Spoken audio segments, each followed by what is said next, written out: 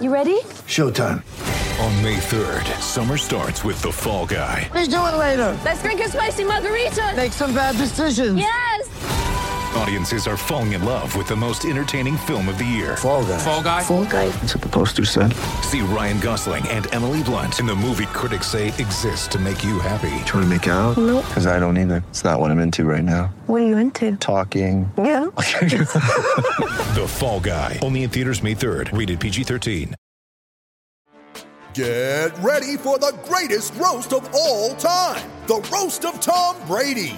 A Netflix live event happening May 5th.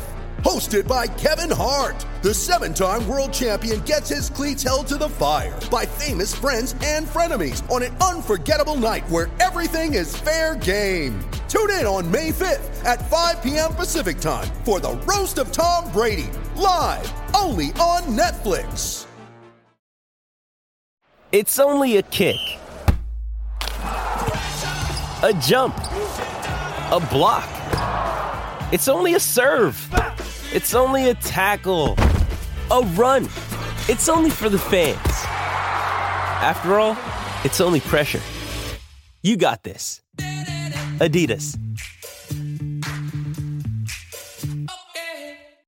With threats to our nation waiting around every corner, adaptability is more important than ever. When conditions change without notice, quick strategic thinking is crucial. And with obstacles consistently impending, determination is essential in overcoming them. It's this willingness, decisiveness, and resilience that sets Marines apart. With our fighting spirit, we don't just fight battles, we win them. Marines are the constant our nation counts on to fight the unknown. And through adaptable problem solving, we do just that.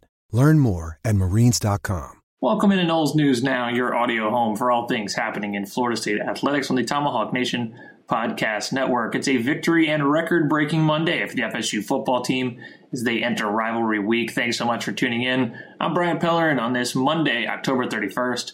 Yeah, happy Halloween. Make sure you've got candy ready for all those trick-or-treaters. It was a sweet weekend for the FSU football team, a real record-breaking effort, like I mentioned before, from them in a blowout win over Georgia Tech. The Yellow Jackets just clearly no match for FSU, evidenced by that 41-16 final score. The Noles, far from perfect in the game, still got some stuff to work out, but they really still dominated even then.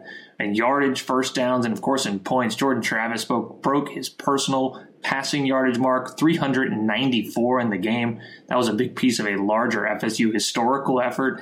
This game was the third time in program history that they had a QB throw for 375 or more, a running back, get over 100. Trey Benson's 111 made that, and a wide receiver over 100 with Johnny Wilson going for 111 as well. Another big note, Fabian Lovett made his first appearance, his second game of the season. Good to see him back out there. That's a huge piece to have heading into a rivalry week against Miami. The Canes coming off a 4 OT 14-12 win this weekend. So that's exciting. That was over Virginia. That game saw no touchdowns. 0.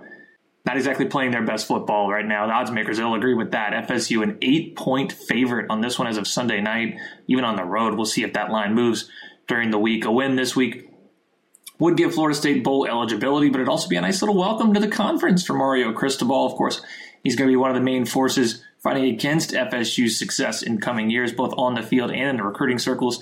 Obviously, a statement victory could help them in some of those recruiting battles with the Canes. Mike Norvell and the coaching staff, plenty of guys from bye weeks the week before, and a lot of guys on campus this week for potential Tribe 23 guys. So for more on that, you can check out our recruiting and portal thread. Plenty of insight from our smart team. Very informed, very plugged in. All of it, of course, for free. Go ahead and jump in the comments and see what you can learn.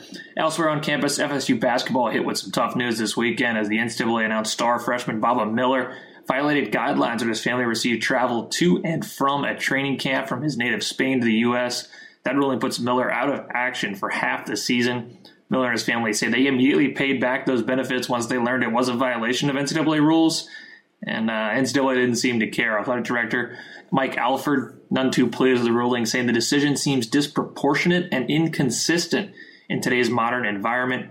Miller will continue to practice with the team, so he's ready to return after that 16-game suspension. Tough break there. The FSU volleyball team dropped a 4-set match to Boston College on Sunday. They'll face Clemson next on Friday. Women's basketball thoroughly dominated West Georgia in an exhibition game. Final there 115-46.